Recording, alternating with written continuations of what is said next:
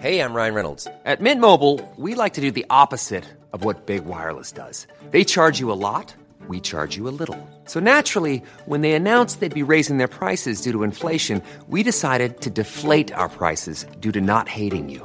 That's right. We're cutting the price of Mint Unlimited from $30 a month to just $15 a month. Give it a try at mintmobile.com/switch. $45 up front for 3 months plus taxes and fees. Promo rate for new customers for limited time. Unlimited more than 40 gigabytes per month. Slows full terms at mintmobile.com.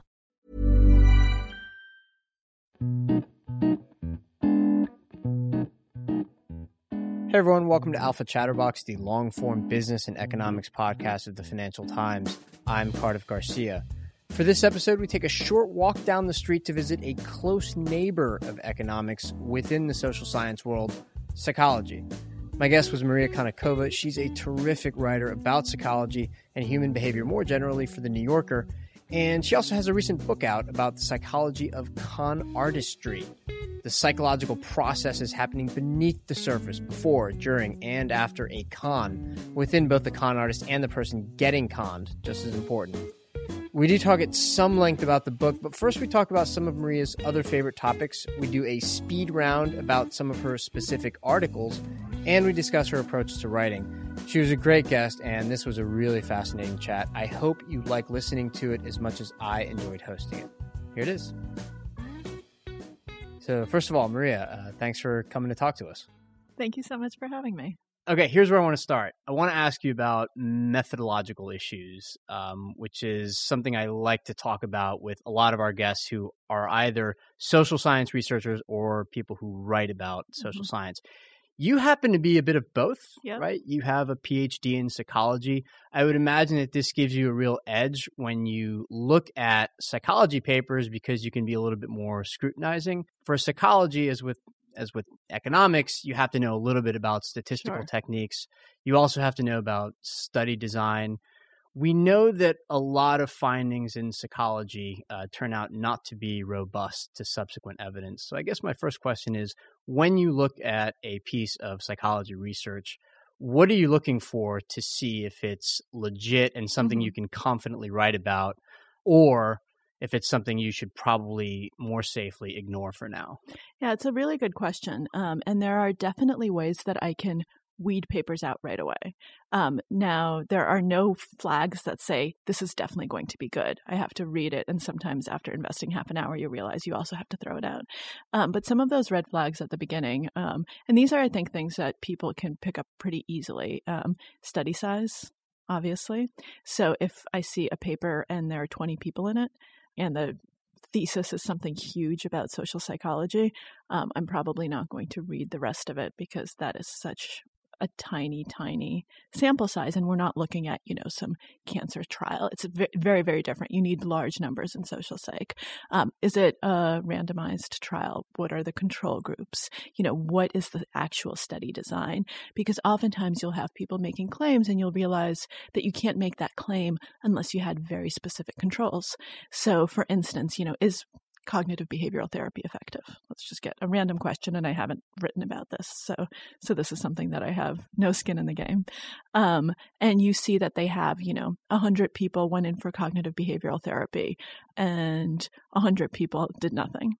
Well, that's not a very effective study design because we know from a lot of previous research that simply doing something and simply talking to someone is incredibly effective. So there's no actual control group for this because doing nothing is not the control group you would want. You would want to test it against different types of therapies. You'd want to test it against just having coffee with someone for half an hour who has no therapeutic background. So you'd need to have the right controls for whatever it is you're trying to prove. And then you do have to look eventually at the statistics, at their methods. And I'm not strong in statistics. I basically, I got away with, when I was doing my PhD, just learning what I needed to learn to analyze my own data and to figure out how to kind of design those studies. I was not one of those people who's very data heavy. So I can look at it and see, what's the effect size, basically? Is it tiny? Is it pretty big? What did you control for? There are certain things that you can look for. What were the tests that you used? Why did you use them? And I think the most important thing is, what did you find? And I mean, how crazy is it versus not? And the crazier the finding, the heavier, I think, the burden of proof. Yeah, you write in your articles sometimes about research that might not be able to stand up to that kind of scrutiny. You've written about how a lot of people think that we can glean something about people's relationships based on their social media activity. You were a little bit skeptical in that piece about whether or not that's going to hold up. Yeah, well, I think that you have to do that. I try to be very careful never to write about a single study. And so this particular piece that you're referring to, there was one big study. Big data is such a hot term right now. As soon as you hear big data, people think, oh, this must be right because you're relying on so much data. No, I mean, you have to be even more careful in some sense, because the more data there is, the more things you might find, and the more of it might be spurious. And so you really need to be careful. And so what I always try to do is put it into context. So see, theoretically, what are the bases for these claims? And I always go back in time. So this is a little bit energy inefficient, but I think it's incredibly useful when you look at all of the references in the paper. And basically what I look at is, what are the oldest references? I actually read those papers, see what they reference, try to trace the intellectual history and figure out, where are we? What's the context for this? Yeah. And why are we making these claims? And that's why sometimes you think, well, this might not stand up because people have thought this in the past. And we've actually had something quite similar. The data were different because we didn't have Twitter, but the premise was the same. Yeah. The other piece of yours that I really liked that followed a similar logic was about whether or not people were more moral in the morning versus at night. You found that actually it doesn't really matter if it's morning or night. What matters is whether or not the person is himself or herself a morning person or a night person. Yep. Yeah, so it's a fit with our chronotype. And people forget this all the time. What's a chronotype? So that's what, are you a night owl or a lark? Right. So basically, what does your genetic internal clock say? So every single person is born with a certain genotype, which kind of predisposes you to be a morning person or a night person. And there are people who are kind of in between. But mostly you do have a chronotype that will change as you age, but that will govern when you're at your best. And we live in a society that's really a lark society. It's built by larks, and there's a lot of moralism in that. There's so much judgment. I think in the piece I quote Ben Franklin, early to bed, early to rise. Yeah. And there's so many of those maxims, the early bird catches the worm. And what time do you have to get into the office every day? Right. So it's really, and if you have kids, what time do they go to school? It's really a society that's structured so that the only people who are matching their chronotype to the structure of the day are the larks. And so then you see it's very easy to come to a false conclusion and to say that, oh, larks are better, and they're more moral because they don't cheat as often, et cetera, et cetera. But when you actually look at it, you realize that you were missing half the variables. You were missing this fit, which is incredibly important. So if you make a lark take a test at night, they're going to cheat much more than the owl. It's just that we normally don't take tests at night. And I think this is so important when you're doing any sort of data analysis or when you're thinking about anything. We don't look at the missing information. We tend to just look at kind of what's in front of us. But even if, for journalists, for everyone, you have to try to figure out, what are people not saying? What are they not looking at? What are the potentially missing variables? Because that could be the story. And if you're not even going there, you're going to miss the story. And precisely because society seems to conform to their preferences more, larks can be sort of unbearably smug about stuff like this. Yep. And I say that speaking as very much an owl. I'm an owl as well, yes. Although I should tell our listeners we're taping this at about 11 in the morning, so I'm like past my jerk phase, right? It's late enough in the morning that everything's fine now. Excellent. I guess I asked this because people love to read about quirky findings, and the simpler the better. The more usable the better. And because of that, because there's a demand for it, journalists like to write about it. And this seems like it's become increasingly a problem because with the way media is now, things can proliferate so much faster. And so you see what looks like an incredible finding and there's a rush to write about it, and then it gets everywhere before the appropriate amount of scrutiny can be applied. Absolutely. It's kind of frustrating. It's really frustrating, and I think it gives a lot of science a bad name. It gives a lot of journalists a bad name. And sometimes the problem isn't with the science, because the scientists sometimes don't make these strong claims. If you read the original papers, they caveat it. They say, this is very preliminary. This is all we found. But most people don't take the time to read that. And then you have the press releases. And the press releases are saying, butter cures cancer. We know we love butter. And all of a sudden you get headlines that say butter cures cancer. And sure, it's a little bit lazy journalism too. I'm not letting journalists off the hook, because it's our job to disregard press releases. Yeah. But I think that sometimes, especially if you're younger and more inexperienced and you need clips, the pace of media has become much faster. Although sometimes I'll look at some of the original yellow journalism papers from the 1800s and early 1900s, and I think, oh my God.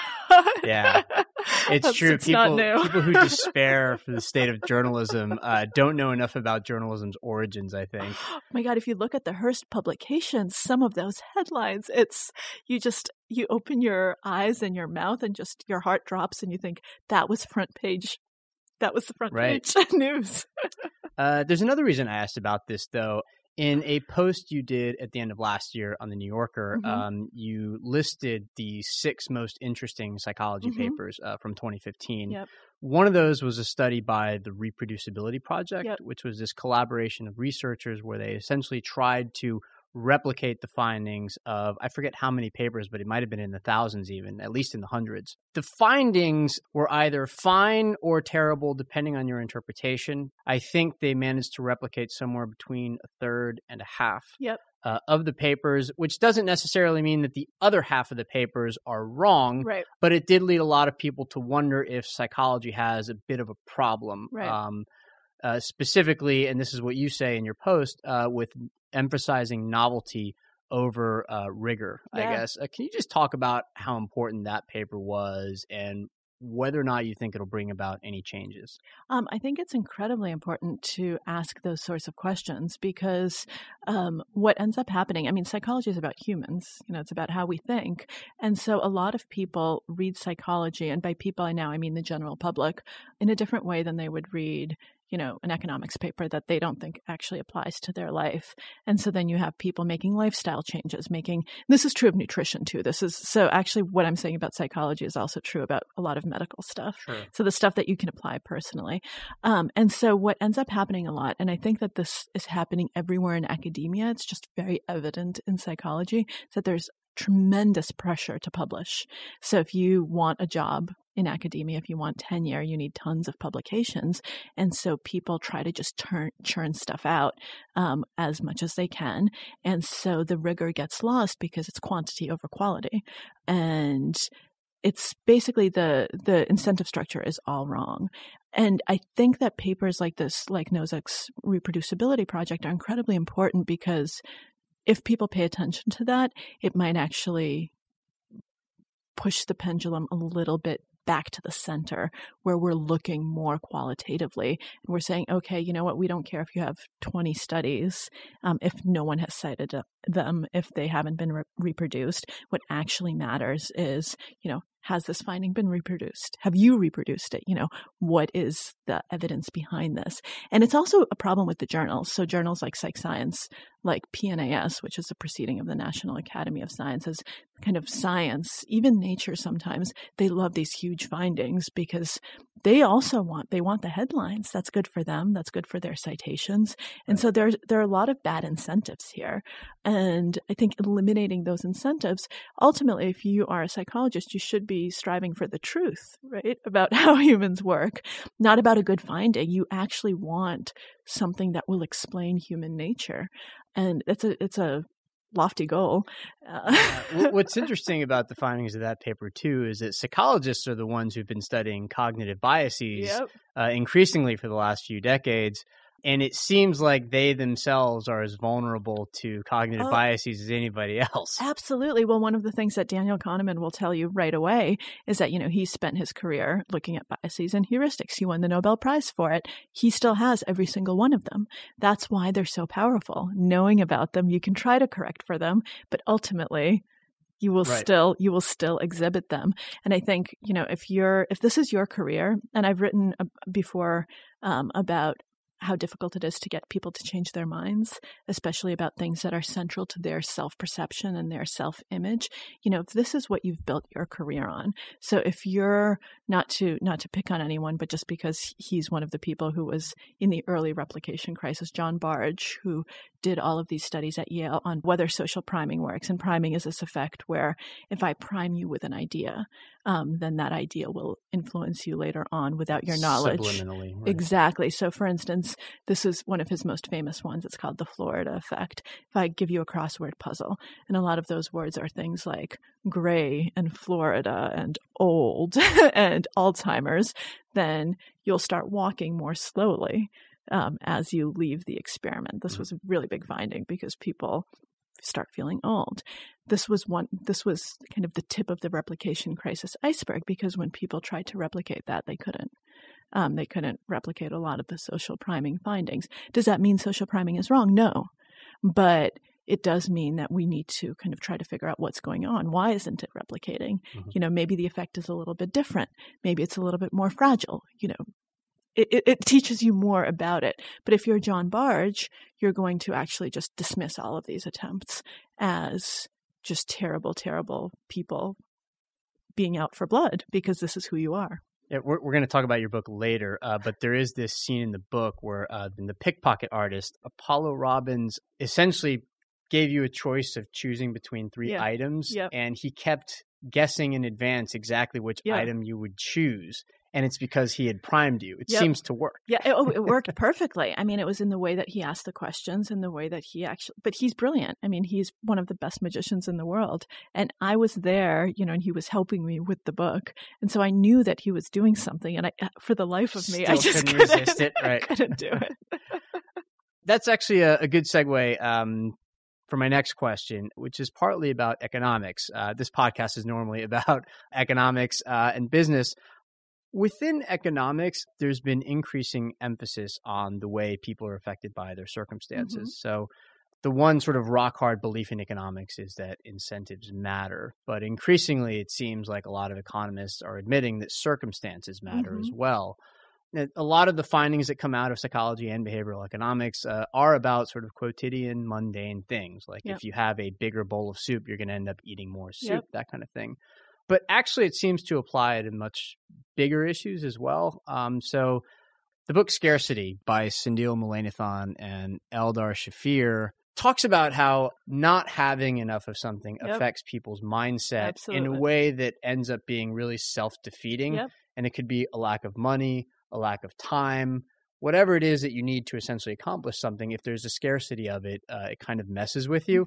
This has been, I think, a pretty profound shift in economics, is understanding the impact of circumstances on people's everyday lives. I guess I'm wondering if you've detected a similar trend in psychology, or if because it's psychology, it's just sort of always been there and now it's gaining more prominence.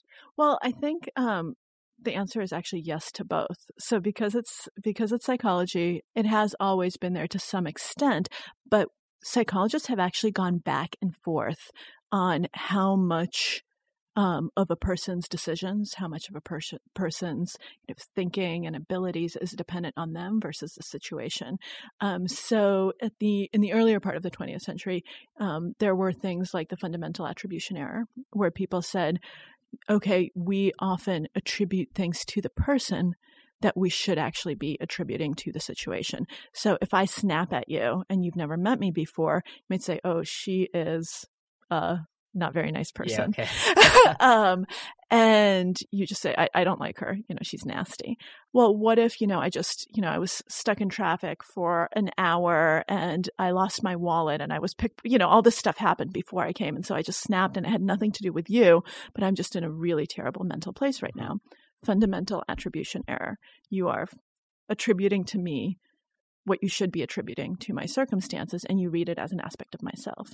Now, what people have found since then is that actually the fundamental attribution error can go both ways. So in some societies, so if you go to Eastern culture, where a lot of those societies are much more outwardly focused, there's still the fundamental attribution error, but people are much more likely to over-attribute to circumstances rather than to the person. So you see me and I keep snapping at you over and over, and you keep saying, oh, this must have happened, oh, that must have happened. Just having a bad day or whatever. Exactly, but the real answer might be I'm just a nasty person. You're just a jerk, right? And so the thinking has shifted a little bit to realize that both things matter, and what you need to figure out, and this kind of goes to economics because you can do a probability weighting. You can see, what given the information I have and given what I know, what is likely to be weighed more and what's likely to matter more. And am I, in my thinking, am I over attributing to something else? Okay. Before we get to your new book, The Confidence Game, we are going to do a speed round because you're a prolific writer, but you also cover quite a wide range of topics. I'm just going to name a topic that you've written about. Okay. Tell us the most important thing we should know about it, and then we'll keep going. Is I forget a good answer? I forget is a good answer, after which I'll give you a minute to remember, and then we'll go right back into it. Okay. Ready? Yes. Here we go. This is going to be fun. Open plan offices. Bad idea. All of the evidence says it's bad for productivity. It's bad for happiness. You're going to have worse workers. Even people who think that they're better end up performing worse than they do otherwise. And this is something that employers should think about.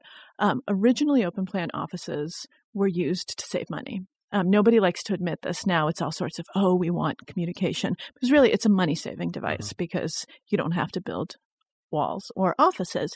What ends up happening is you lose money because people get sick much more often because germs get spread in an open environment in a way that they don't. And people are also more stressed because of noise.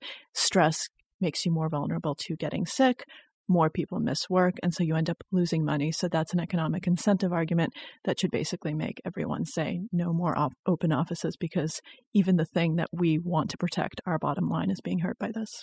Okay, so I set you up a little bit on that one, because open plan offices is one of my favorite topics, right?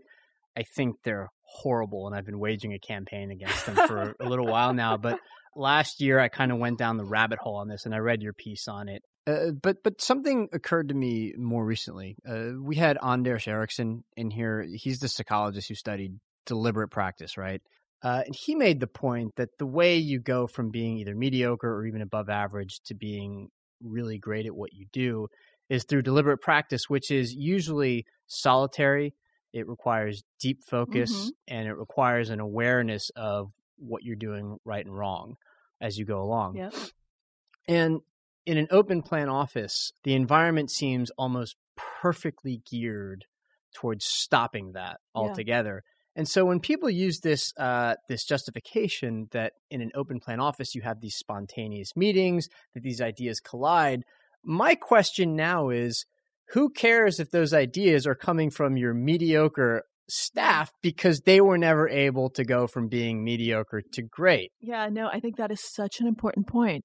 It's a great insight, because one of the things that I've studied is creativity, and where does creativity come from, and where does deep thinking? My first book was about mindfulness. That long before mindfulness became a buzzword. Now I'm embarrassed to say my first book was about mindfulness. Your timing was terrible. I know. It came out right before, and then in order to actually think, in order to have creative breakthroughs, in order for ideas to come together, you need quiet time. You need to be able to quiet your mind, and you need to kind of work free of distraction, because ideas take time to germinate. It's not like you're walking along and eureka happens. Eureka can only happen if you first had hours and hours of quiet contemplation. And as soon as your train of thought is broken up, you have to start all over. And so I think that it really precludes a lot of deep thinking. But what I will say about that is not just a problem with open offices. That's also a problem with our obsession with multitasking and with, Twitter and Facebook and having 20 tabs open at once. You can't have that deep, deliberate practice if you're doing that either. That's like an open office on your computer. So you need to make sure to cultivate it internally as well as in your external environment. Your own working environment. How do you like to, get everything organized for yourself? Well, I work from home as much as I can. I hate going into the office because you get interrupted and lots of things happen. I set aside time for social media because it's obviously, for us, it's important to do. It's kind of part of of what you are, part of your brand, part of your engagement with readers, part of the way you get ideas because you kind of see what's happening. So I set aside time when I do that. And otherwise, my dirty little secret is I pre-schedule tweets and I'm not actually there sending them out. And otherwise, I have a program for my computer called Freedom, which turns off my internet completely. Okay. So you compartmentalize your internet time versus your writing and focus time. When I'm writing. Now, sometimes I can't because I actually need to be doing research. And so what I try to do then is to just not have any of those browser windows open. So, I don't have Twitter open. I don't have my email open.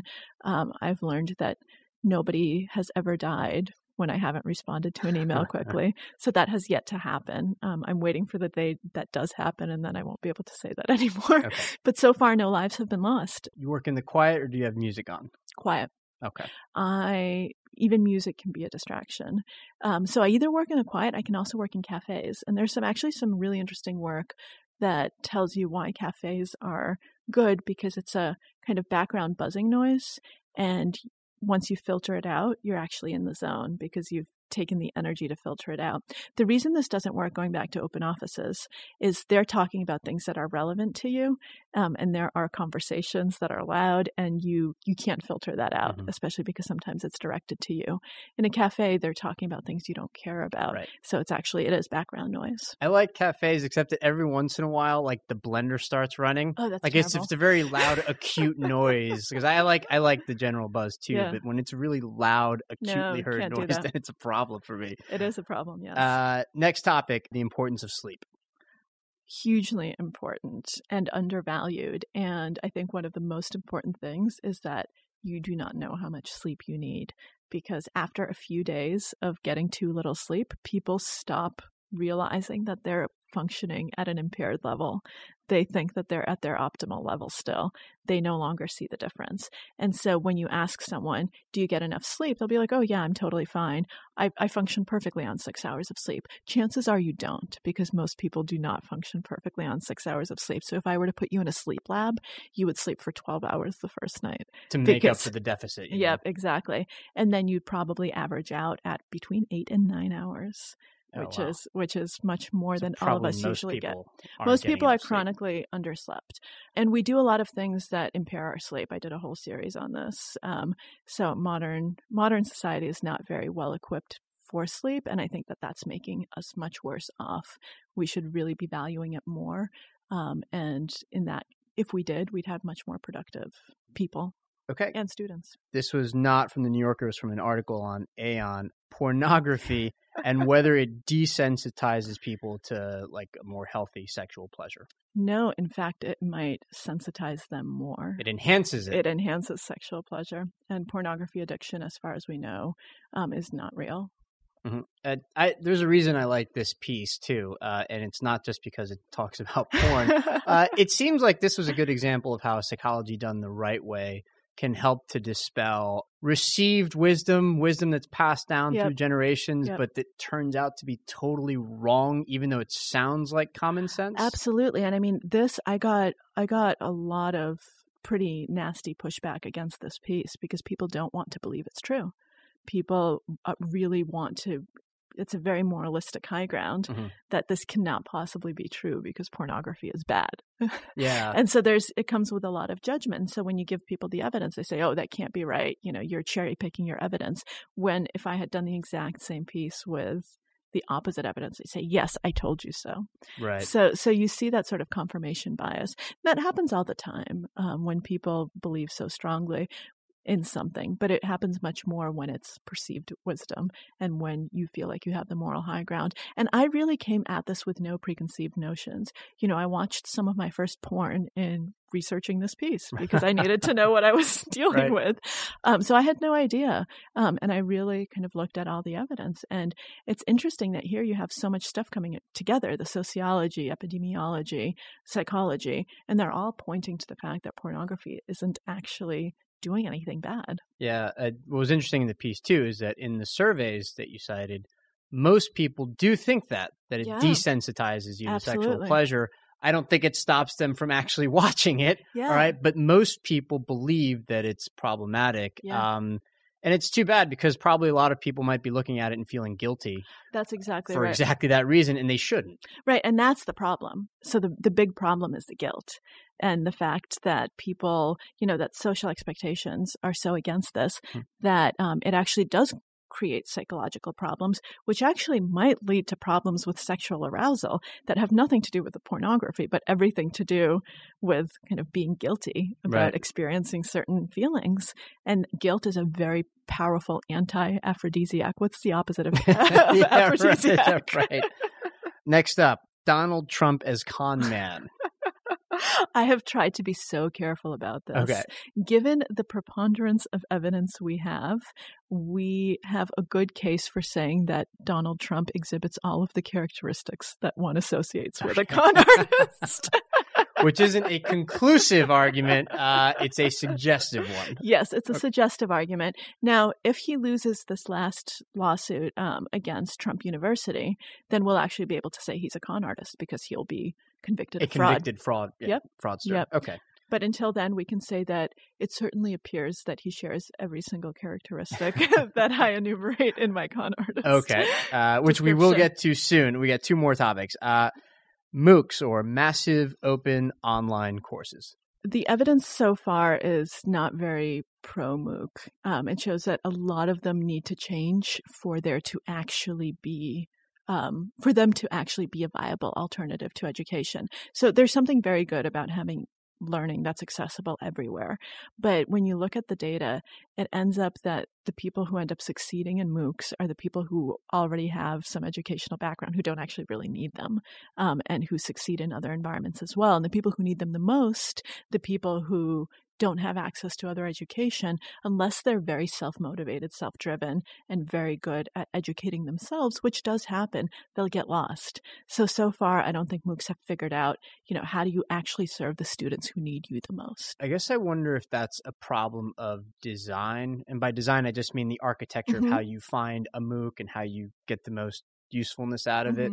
In addition to being a problem of just resources, right? You could be the type of person who would, gain the most from it. It might mean that you just don't have the money to go to a 4-year university or something like that. But that also works against you in terms of finding one of these courses. Absolutely. I mean, I think the truth is that we like to think that everyone has access to all online resources. That's simply not true. There are big parts, even in the United States of the country, that don't have good internet access and that can't even have these resources. And then, of course, even if you do find them, at least for now, it seems that people learn better in person and people learn better when they have people around them that they can talk about ideas with and they can learn from, and that you have a live professor. So there's compelling evidence that MOOCs might never be able to function on their own. Let me give you an example that's external to MOOCs. Electronic textbooks, right? Textbooks on e-readers. There was a big push toward them a decade or so ago when people said, oh, this is the future.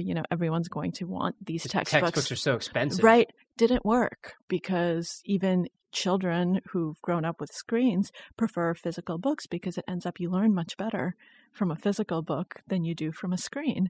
And even people who've grown up with screens. So textbooks haven't gone anywhere. And now the e-textbooks are on the wane. So sometimes, education is something where we know what works. And some of these new things might work as well. They might work in tandem with some of the traditional stuff. We just need to test it and figure out what the optimal mix is. The truth is we're not there yet. And I'm not sure if we'll be there in a few years or in 10 years. Right. This is one of those things where maybe the optimism about technology sort of got away from us Exactly. a little bit. Exactly. I think people say, of course this is going to work. That's kind of the optimistic. And I don't know that that's necessarily true. I'm optimistic that it will work in some sort of form, but we need to figure out what that form is and whether it will always need to be supplemented by some sort of in-person environment. Yeah, which reminds me of another thing. The idea that you learn better from a physical textbook versus an electronic textbook. I think there are also studies, or maybe it's just one study, showing that you remember things better when you write them Yes. down by pen rather than typing them Yeah. out. Like there's something about the tactile experience that affects you somehow. So I've actually written about this as well. I'm not surprised. Well, I'm really fascinated by this area. And yes, it turns out that your memory is much better when you take notes by hand than when you take them on a laptop. And there are two reasons. One is that physical memory, and the other is that most people write slower than they type. And so you actually have to pay attention and process the information. You already have to figure out what's the gist of this, what's the important point. So you've already done that processing so that you can take the notes. When you type, you can be much more mindless about it. You don't actually have to process what the professor or the teacher is saying. You just write it down. And so it just goes in one ear and out your fingers without actually stopping in the middle. Because when you say physical memory, you mean the actual act of writing in the shape of the letters and the words and that kind of thing, that implants itself a little bit better than just typing it up on a screen, and maybe subliminally you think, well, I'll just come back to it, so you forget it. And you don't, because you're not. So you do have that physical memory of writing it out, and you also have the thinking, like the cognitive processing that has to happen, and it simply doesn't have to happen if you're typing, because you don't have to wrestle with the ideas. You don't have to try to understand, this is the important thing. That's not even to mention the fact that, if you need to make some sort of visual diagram, you can do that really quickly if you're writing notes, but you can't do that on a computer very quickly. So if you're typing and all of a sudden there's something where you need to draw a picture to understand the information, you can't. Mm-hmm. Whereas if you're writing, it takes 3 seconds. Last topic in the speed round, the marshmallow experiment and self-control. So this is a loaded question because Walter Mischel was my graduate advisor. Okay, that's right. You've disclosed whatever potential bias you need to disclose. Yes. So that's my bias. So I did my dissertation. I worked with the marshmallow students. They're now in their 40s. They're no longer children, and I will say that it's an incredibly important finding. It's one of these things where, and for people who don't, I'm sure that everyone knows what the marshmallow study is, but for those who don't, it's basically if you're 3 or 4 years old and you get a marshmallow or anything, it doesn't have to be a marshmallow, in front of you, and someone tells you, if you wait, you'll get 2. And I'll be out here and I'll be back. And if you can't wait, then ring this bell and you can eat it right now. And then you see how long these kids can wait. And it turns out that the minutes of waiting translate to all sorts of things throughout life. Higher SAT scores, higher educational attainment, better health. You're less likely to use drugs. All sorts of crazy outcomes are tied to your ability to wait at that age. And this has been replicated many, many times over. And I think that it's so effective because it's a situationally determined trait. So we're not actually just saying self-control in the abstract. We're saying self-control in a situation where it's incredibly difficult for you to exercise self-control. So you wouldn't give me a marshmallow. I hate marshmallows. You would give me something that I love. So you would find for every single person, what is the thing that they can't resist? And that's what you put in front of them. When you're 3 years old, it's really hard to wait. I mean, 7 minutes for a 3-year-old or a 4-year-old is an eternity. It's not like an adult waiting for 7 minutes. And I think the most interesting things from that study are not how long you wait, but what is it about those kids that enables them to wait? And so you look at their strategies, some sing songs to themselves. They tell stories. They distract themselves. They pretend that the marshmallow isn't really a marshmallow.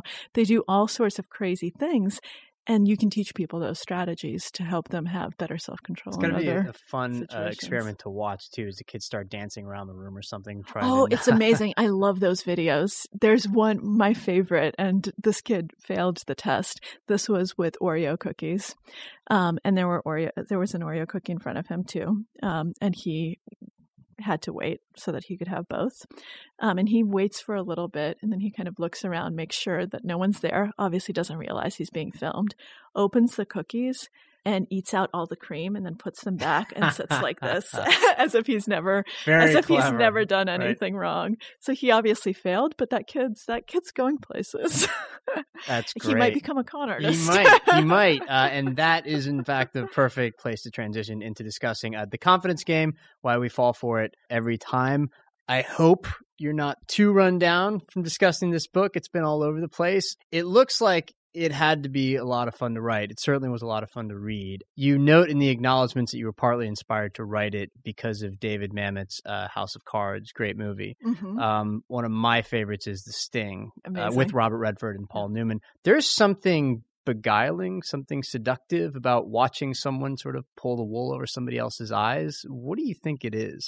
Oh, absolutely. I mean, I think part of the answer stems from what we call them, confidence artist, right? There's an artistry to this. It's not, when you look at a criminal, if someone holds you up, of course you're going to give them your wallet. But a con artist talks you into handing you their wallet and saying, please take it, in a metaphorical sense. And so they convince you to do things. They make you complicit. That doesn't mean that the victim is to blame. Being complicit in this sense is very different. You're convinced that you're acting out of your own self-interest. So they're craftsmen, and it's terrifying, but it's also beautiful to watch because you see them convincing people of all sorts of things. They're like magicians. Why do we love to go into a magic show and be fooled? So con artists are doing the same thing. And obviously it's not as innocent as in a magic show, but it's still just as interesting to watch it unfold, especially when you're not the one who's being taken advantage of. Right. I guess it seems like in these movies, at least, there are these subterranean layers of psychological processes where all these weird things are happening. And partly it's probably interesting because we don't understand exactly how it is that the person got conned. Right. In that sense, I read your book as a kind of sympathetic portrait of people who get conned. Yes. That would have been a way worse title. But it seems to be one of the themes that holds everything together. And it turns out that the people who get conned are all of us. Yes, absolutely. And, I'm so glad you read it that way because that's how I wrote it. I mean, ultimately, I wrote it for the victims. I wanted to give people permission to come forward and to say, I've been conned, and to realize that it's okay. Because the way that we see victims, so as much as we glamorize con artists, we do the opposite with victims. We blame them. We say, how could you be so stupid? You can't. You're a dope. How could you fall exactly, for it? Exactly. How could anyone fall for that? You can't fool an honest man. Are you dishonest? Are you greedy? We have all of these victim blaming tactics because I think we want to believe that it could never happen to us. And we want to distance ourselves from those people. And we want to point to a flaw because then we can say, well, I'm not greedy, so I can't be conned. I'm not stupid, so I can't be conned. It's a way out for us. When in fact, you get really smart people, really honest people. In fact, the more honest you are in some ways, the easier you are to con. People who don't have a greedy bone in their body, and they can be victims because that's not what cons are about. Too many people think that this is all about money when it's really not. A lot of con artists make no money whatsoever from their cons, and a lot of them would have been much more successful in more legitimate professions. Right. And so I think for them, it's not about the cash, it's about power. And it's about kind of that rush of power over other people. A specific kind of power over other people, though. The ability to manipulate emotions. Exactly. And the ability not to just to manipulate emotions, but to manipulate their world. You create a world and they inhabit it. They think that it's the true world. So you actually get them to believe whatever you want them to believe. And that's, you're kind of playing God, right? You're creating a little universe. You're a bit of a magician. Exactly. You are a magician. You're Prospero. You absolutely are. And I think that, the important thing about the greatest magicians is they're not the people who are the best sleight of hand artists. They're the people who tell the best stories and manipulate your attention because that's what it's all about. It's about making you pay attention to what they want you to pay attention to so that you ignore the things you're not supposed to be paying attention to. Sure. To get into some more specifics, because I want to stay on the idea of getting conned and the sort of diversity of people who get conned. Although it's true that anybody can be conned, it's also true that certain types of people are more susceptible to certain kinds of cons. Let's run through a few examples. So sad people versus happy people. Yeah. So if you're sad, you are much more likely to take some risks when it comes to certain types of decisions because chances are if you're sad, something has happened and you're not you want to recalibrate. You want to kind of get out of that position. So you don't like the status quo. You want to change. So you are more likely to do things to change. And so you end up being susceptible to often to financial cons and to some financial frauds because you say, oh, I'll gamble. Sure. Yeah. I'll do that. Spontaneous risks. Yep, exactly. Impulsive risks. It makes you more, so being more of a risk taker is something that makes you susceptible to cons, but certain emotional states make all of us more willing to take risks, like being sad. Yeah, you give some examples in the book of people who are, to all appearances, to their families, to their coworkers, people who really have it together. Yep. But it just takes one really bad break, a death in the family, a bad breakup, and all of a sudden there's somebody who ends up walking into a fortune teller's office and they get swindled. Absolutely. I mean, it's one of those things where people think that it doesn't apply to them because it's not the kind of person I am. But this is what we were talking about earlier in terms of the circumstances versus the person. Circumstances can change. And in the right circumstances, anyone can be susceptible because you can have, those huge life changes make you very emotionally vulnerable. And con artists, I mean, that's their food. Is emotional vulnerability. They eat it up and they take advantage of it. And so, some of the people that I chose specifically for their kind of intelligence who fell for con artists, if you look at them, I mean, you have a woman who was working for Goldman Sachs. You have, these are people who are smart people. I mean, she makes investment decisions. Right. She is not someone who should be giving hundreds of thousands of dollars to a psychic who's going to reverse a curse on her past life. I mean, I say it right now and it just sounds ludicrous. Right. Happy people. Happy people are also vulnerable to specific types of cons.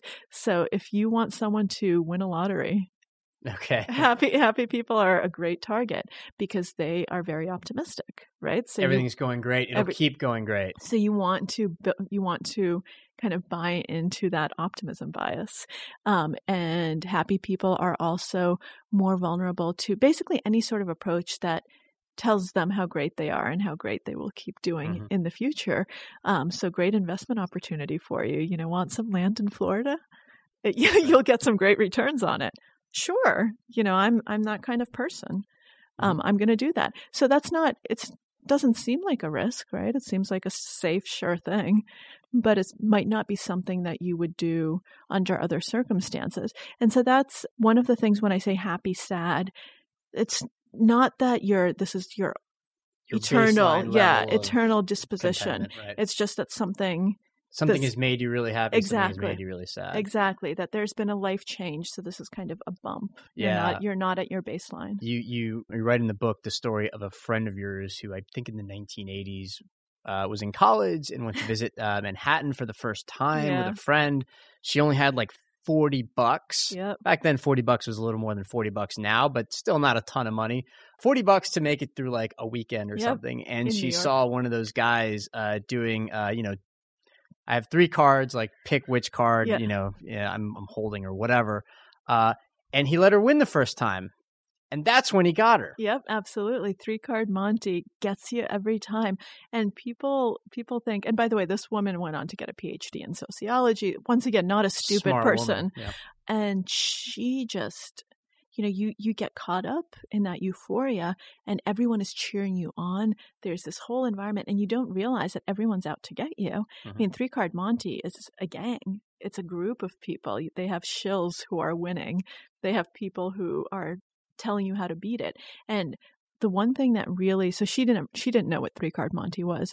But the one thing that gets me is that people who do know exactly what it is still play because they think they know it and they can beat the con artist. Elementary mistake. Never think that you can out-con a con artist. You cannot do it. But they think that they'll be able to figure out where the trick is. What they don't realize is that then there's another trick. You will never figure it out. You will never win. But that enticement of maybe I will win and I'll pull one over on them. It's so strong that people who should really know better still play. To this day, you have 3-card Monty. Even though I'm far from the first person to write about this, this is one of the most widely known cons in the U.S. About a third of the way into the book, you introduced the topic of storytelling and its importance to the con. We tend to process the world more through stories than through I guess, cold logic. We impose stories where there aren't any. Mm-hmm. How important is that to the process of conning someone and getting conned? Crucial. I mean, con artists at the end of the day are storytellers. I mean, that is what they do. And the ability to kind of craft a good narrative is essential to the ability to con someone into going along with you, because what ends up happening is that stories make you emotional. So that this is your ability to manipulate emotion. As soon as you are immersed in a story, your critical thinking cap is off a little bit because you're just following along. And so it's not like you're trying to pick apart the argument. In fact, there are some studies that I write about where people didn't see red flags when they were reading an emotionally compelling stories that they saw when those same stories were presented in kind of a newspapery type of So they end account. up like unknowingly filtering out items that would screw with the story itself. Exactly. And con artists know this. And so they often, they give you just enough detail, but not too much detail, because your mind fills in all of the blanks. You create the story with them. So they right away, they feed you a little, they see how you're reacting, and then they figure out where that story is going to go next. So they craft the narrative just for you, and then you become part of it, and then you're already invested in it. And so not only did you filter out stuff before the fact, you're going to now rationalize away things after the fact. So you'll say, oh, that's not a red flag. No. This just means he's more honest, because I wouldn't have lost any money. He would have made sure that I kept winning if he were a true con artist. See, he's on my side. Yeah, and it's amazing, too, because even after the con is revealed, people persist in believing it. Like, they really have trouble letting go after they've lost all their money. It's crazy. I mean, some of the stories that I write about, some of the cons I write about, you have people on trial, con artists on trial, and their legal expenses are paid for by their victims, because to the end, the victims think that this is a farce, it's a conspiracy, right, and this person is really innocent. And this happens with, this is not just a one-time thing. This happens over and over, because once you believe, it's really difficult to admit that you were wrong, that you were taken in. You were wrong all along. It's much easier to say, no, I wasn't wrong. This person isn't a con artist. I mean, there were people, with Bernie Madoff. Especially when the story itself was so compelling. Yes, absolutely. I mean, what I was about to say is, Bernie Madoff's victims, there were red flags and people kind of called him out along the way, but nobody believed them. And it's not because they were being greedy. It's because they had already invested so much that they really believed in him. Yeah. And they would point at evidence, and this was brilliant of him. Look, he doesn't take money from everyone. This person can't get in with him. If he were just a Ponzi schemer, he'd take money from everyone. He'd do this, he'd do that. So the illusion of exclusivity. It's interesting that works for almost anything, right? So people want to go to a club where there's people out the door. Well, I don't, but it's like, but in general, like they do this stuff on purpose, where if it looks like only a select few people can get into something, it makes you want it. It makes it seem legitimate too. Oh, it does make it seem legitimate. And people want to associate with those types of people. I mean, think about throughout history how many imposters there were that weren't just any imposter, but imposters to aristocracy. Or I read about the daughter of Andrew Carnegie, or we have the Rockefeller, Right. People who you want to associate with. You want to be their friend. You want to believe them. I mean, I want Andrew Carnegie's daughter as my best friend. Sure, why not? Of course I'll lend her money. Right. Let's talk a little bit about the con artists themselves. You write about the dark triad of traits. One is nonchalance. That I hadn't heard it referred to this way before, actually. The more conventional term, I guess, is psychopathy. Psychopathy. I don't actually know how to pronounce it. Psychopathy. That's one. Another is narcissism, and then a third is Machiavellianism.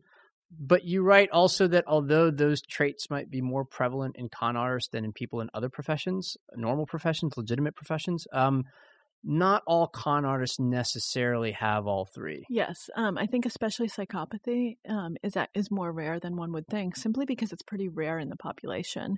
And I think all con artists need to have Machiavellianism, because Machiavellianism is the ability to manipulate people without their realizing that they're being manipulated. So you get them to do what's in your best interest, all the while they think it's their own idea and that they're doing what's in their best interest. And that's the essence of how a con artist operates. So I think we can safely say that they're all Machiavellian. Okay. And many of them are narcissistic because it's an incredibly narcissistic thing. It requires a lot of moxie to pull these off sometimes. Psychopathy, not all of them are just evil people who have no empathy. That's not true. Some of them are for sure, but that is more of a toss-up. And you have plenty of female con artists, and you have hardly any female psychopaths. So that's kind of one point where you can see that Sure. that really diverges. And the other thing that I will say is that you can be a Machiavellian, you can be a narcissist, you can even be a psychopath and not become a con artist. So it really is predisposition plus opportunity. So you have to be in the right circumstances for that to come out. I don't think anyone is, fated to become a con artist. Sure. In terms of cognitive biases that make people, probably all people, susceptible to cons, one is optimism bias. Another is a kind of belief that we're more awesome than we really are, right? And therefore could never fall for one of these things. Can you just sort of take us through what some of these sort of inherent traits that we all have are that make us more vulnerable? Yeah, so this thing that you're talking about has many names. Exceptionalism bias, superiority bias, the Lake Wobegon effect, for the mythical town of Lake Wobegon where everyone is above average. I'd have gone with like awesomeness, self-belief, but nobody puts me in charge of naming anything. All right, so awesomeness, self-belief. Basically, we think that on anything good, we're either above average or well above average. And on anything bad, we're either below average or well below average. And it's really difficult to convince us otherwise. So one example of a study that was done in a hospital after people got into car accidents, and 2/3 of the people had caused the accident. And we're in a hospital, so clearly serious accidents. And the researchers asked them a very simple question: what kind of a driver are you? Below average, average, above average. They all said they were above average, even though they had just been in an accident that they caused, because of course nobody wanted to self-assess again. Exactly. And it happens on everything. So if you have someone from the outside evaluate you and rank you on all sorts of qualities, your self-rankings are going to be much higher. And then, this is one of my favorite findings. There's this guy at Stanford who does all of these studies, and he loves to work with his own students who always think that they're going to be in the top quarter of his class, by the way, with I think over half of them thinking they're going to be in the top 10% of grades. And so he teaches them about this bias. And so he has them do a self-assessment. Then they have a lesson on this exceptionalism bias. Then he says, do you want to redo your assessment? And he has them do them a second time. And they change their answers even more in the direction that they had them, because they think, okay, I understand this, other people have it, but I've already accounted for it. I don't have it. So even with this, in terms of this exceptionalism bias, they think that they're below average in their susceptibility, which is kind of brilliant, right? Great, yeah. Wow. Let's talk about a couple of specific con artists, right? The one that I think you refer to the most often in the book is Fred Demara. This was incredible, and maybe his best con was the long-term con on his own biographer. How did that work? That is quite the story. So Bob Crichton wrote this book, The Great Imposter, which became a movie starring Tony Curtis. And so Demara is one of the greatest imposters, I think, of the 20th century, operated over decades, was very well known, was on the cover of Time magazine, appeared on Groucho Marx's show. This still did not stop him from being able to perpetrating more cons. Yeah, exactly. So even through the 80s, I mean, this guy died in the 80s. He was still an imposter to the end. He was a doctor. Yeah. He was a lawyer. He was what? What was he? A surgeon. He founded a religious college in Maine. He was a professor. He almost got a contract to build a bridge in Mexico. So he was a civil engineer. I mean, this guy was brilliant. Prison warden in Texas. So this guy was pretty brilliant. And so Crichton spends so much time with him, ends up believing that this guy's a really good guy who's just gotten bad breaks, writes this pretty amazing book about him. And I'm not just saying amazing in terms of the writing, and it is a great book, but also it makes Damara into kind of a hero. It says that it's a flattering portrait of the guy. It's a very flattering portrait. And he has all of this evidence to the contrary, and he chooses just to ignore it. And so what ends up happening is the book comes out, Damara steals Crichton's identity, becomes Crichton for a while. Crichton forgives him. Damara sues him, 2 lawsuits that he didn't get enough money, even though he's already gotten more than enough. Crichton forgives him. Damara keeps asking him for money. Crichton gives him loan after loan after loan. He buys him a car. He pays for a religious education so that he could really be a monk. He loves to be a monk. That's one of his favorite disguises. Yeah, so that he can really be a religious leader. So he keeps doing all of this stuff. Damara keeps not just not living up to expectations, but just ruining it all and doing terrible things. And Crichton keeps writing him, glowing letters of recommendation and really believing in him. He almost had him deliver his wife's kid because Damara convinced him that he was going to be a much better doctor than his wife's OBGYN. Luckily, that didn't work. But this guy is he gets under your skin. And I saw that too when I was doing research. When you meet con artists, a lot of them are so charismatic that you want to stop any association with them because they get to you and you start being on their side. And so basically for his whole life, Damara had this very prominent writer in his corner defending him against all wrongdoing. Yeah, I try to imagine myself as a journalist if I've dedicated myself to a certain topic, imagine coming to the end of your career or even being at the midway point of your career and having to admit that everything that's come before was dead wrong. Yeah. How hard would it be to convince myself that I'd been wrong the whole time? It would be, I would have such a stake in defending myself. Of course. And I think the more that Crichton invested in Damara, the more the stake grew. Right. And the more difficult it was to admit that he was wrong. Yeah. And I can't blame him. Mm-hmm. I can't blame him at all. I don't think it makes him a bad journalist. I think it's a very natural tendency to defend that. In the book, there's also the very sad story of Paul Frampton, a 68-year-old academic, or 68 years old at the time of the con, I believe, who thought that he was having an email romance with a 32-year-old Czech supermodel, which sounds ridiculous, but he was completely into it, partly because I think the awesomeness self-belief bias kicked in. He thought that, of course a 32-year-old gorgeous Czech model would want to date him. Miss Bikini World, former Miss Bikini World. Oh, was she Miss Bikini World? Okay. But he ended up running drugs for her through Argentina where he got busted. And even then, he thought that she had been set up too. Yep. He thought that they were both set up, that she was the love of his life, his future wife, and that she must have been, that some evil boyfriend must have been jealous of their romance and so planted drugs on him so that they would be broken up forever. And this is what he's saying in prison after it's clear that Denise Milani doesn't exist. She does exist. She just was not the person he was having a relationship with. And, talk about not stupid. This guy is a physicist, tenured professor, brilliant guy in one respect, and yet someone who just cannot admit that this could possibly be a ruse, and who's so taken in by her that he's positive that he is running an errand for his future wife. And so even when you have something that's not just a red flag, it's like, I don't know, like a scarlet wall you're given a suitcase to carry. How many times do you hear, have you, is any of your luggage, has it been out of your sight? Has anyone else given you something? Yeah. He should know better. And yet he doesn't. He just puts his dirty laundry in it and continues on. There was something almost unbearably sad about that story, which is that this guy got to the point where he was so myopic about, again, the story that he was telling himself that he'd finally met the love of his life. Everything was going to be great. That even after being on trial in Argentina, he still couldn't quite bring himself to admit what had happened. Yeah, and can you imagine, being almost 70 years old and being in prison in Argentina?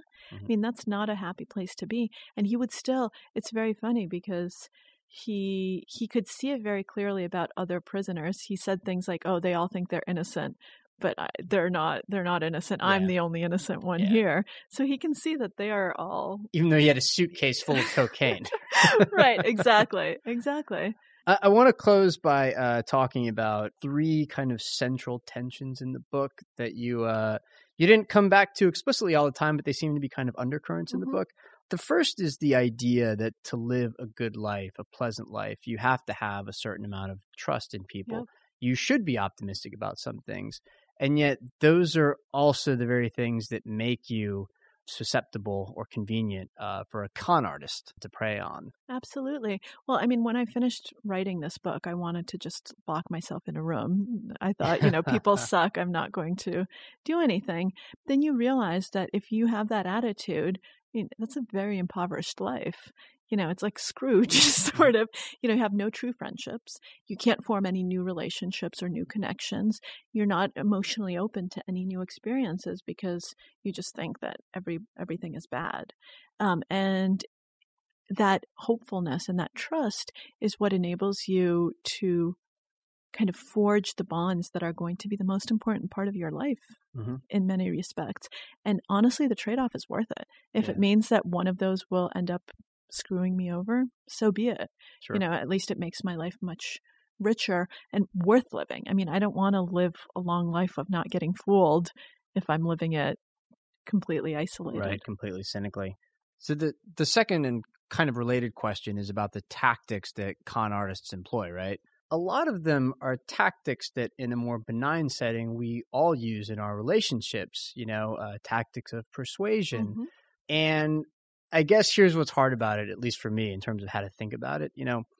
There's a certain amount of persuasion happening all the time, right? There's a certain, the word manipulation kind of has connotations that are very powerful. So I don't want to label it that, but, in your personal life with your friends, you want them to like you. Sure. Sometimes you're going to lie to say something nice because you don't want to hurt their feelings. If it's a romantic partner or somebody that you want to be a romantic partner, you're going to put your best foot forward. You're going to bury some of the uglier things, even though those are things that eventually he or she will be exposed to anyways. All right. And that's okay. That's just sort of a normal thing. And so when we talk about con artists, we're talking about them exploiting our cognitive biases in order to get what they want. But at work or in our personal lives, aren't we also constantly exploiting other people's cognitive biases by being charismatic or persuasive or telling clear and simple stories when nuance is called for? We're all doing it. Yes, absolutely. So the same exact tactics can be used for good or for evil, basically. Right. And yes, we are all minor con artists in our lives, and I think we have to. I mean, it's what makes society work well, makes life much more pleasant, to be perfectly honest. And so to me, the dividing line is your intention malicious or not? So if it's not, if you're actually just doing this for pretty benign ends, for reasons that aren't to take advantage of other people, then you're not a con artist. And sure, you're using some con-like tactics, but that doesn't make you a con artist. It's only when that malicious, I'm going to take it. It's intentionality to take advantage of other people for your own ends. Then it becomes a con. And you have con artists in all legitimate professions too. It's not like there's a profession con artist. There are con artists who are also lawyers, con artists who are also businessmen. There is also sometimes a very fine line between a con and a more legitimate attempt to capitalize on people's propensity for optimism in order to introduce something new. Yep. In the book, you bring up the example of John Law, who essentially came up with the idea of fiat money in the 1700s.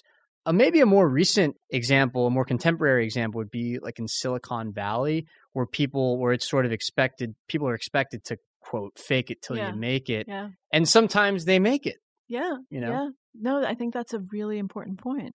And we don't know often, was it over optimism? Have you been swept up in this Silicon Valley mentality? So let's use a very modern example, Theranos.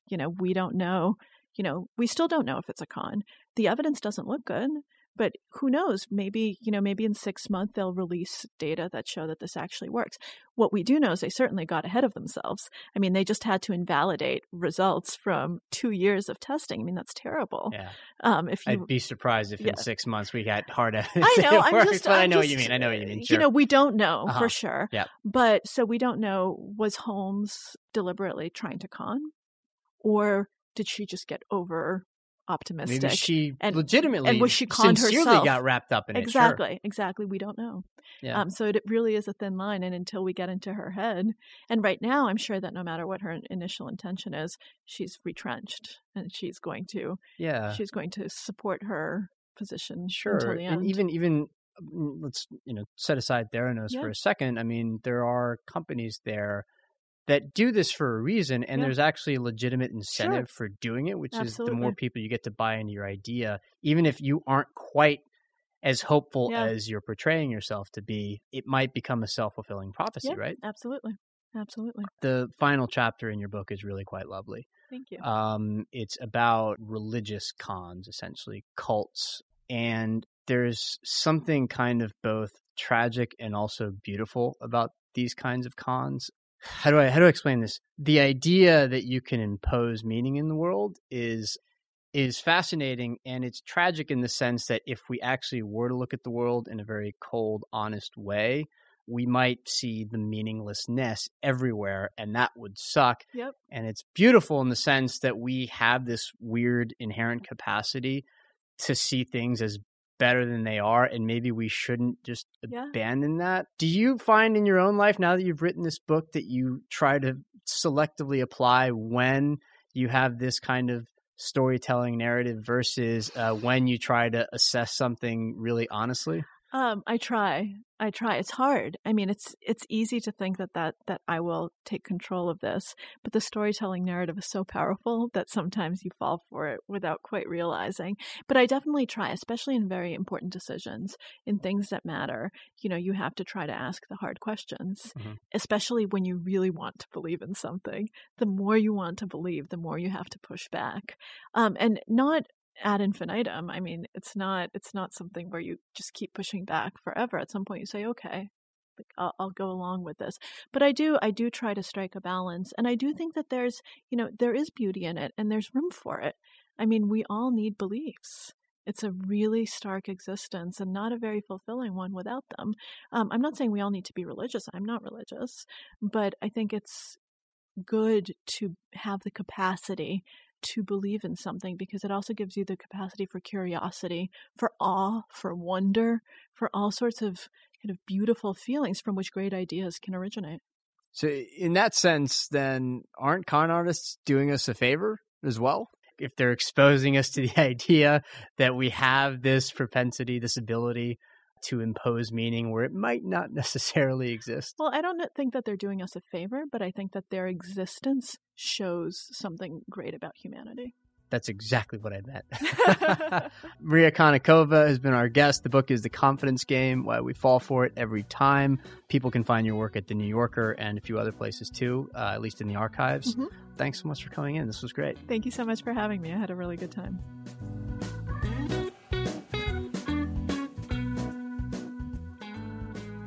And that's the end of our chat with Maria Konnikova. We hope you enjoyed it. You can give us feedback by calling us at 917-551-5012. That's a U.S. number. For our listeners abroad, country code is +1. You can also email us at alphachatterbox@ft.com. On Twitter, I'm at Cardiff Garcia. Rank the show, leave a review on iTunes. It really does help other people find us. And of course, this episode is produced and edited by the mighty Amy Keene. Thanks, Amy, for everything, and thanks to our listeners. We'll see you here again in a few weeks for another episode of Alpha Chatterbox.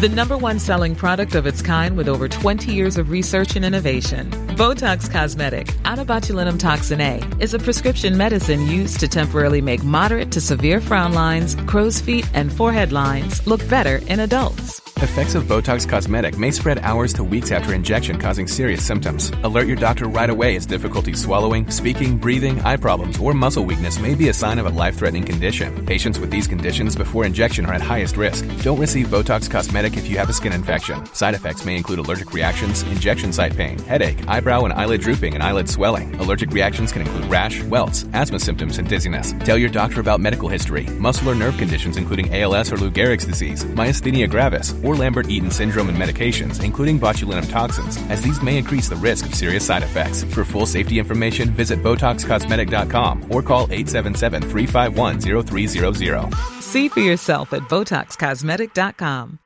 The latest episode of the Next 5 podcast is all about AI and the business travel sector. I speak to Tim LaBelle, head of product for SAP Concur Spend Solutions. We'll have so much data that our travel will be safer. Shelley Fletcher-Bryant, VP of Advito. AI can certainly contribute to more eco-friendly travel practices. And author and public speaker Theo Lau. AI can help us predict when it will be a peak travel, more delays, cancelled flights. Listen to the full episode of the Next 5 wherever you get your podcasts. Enjoy.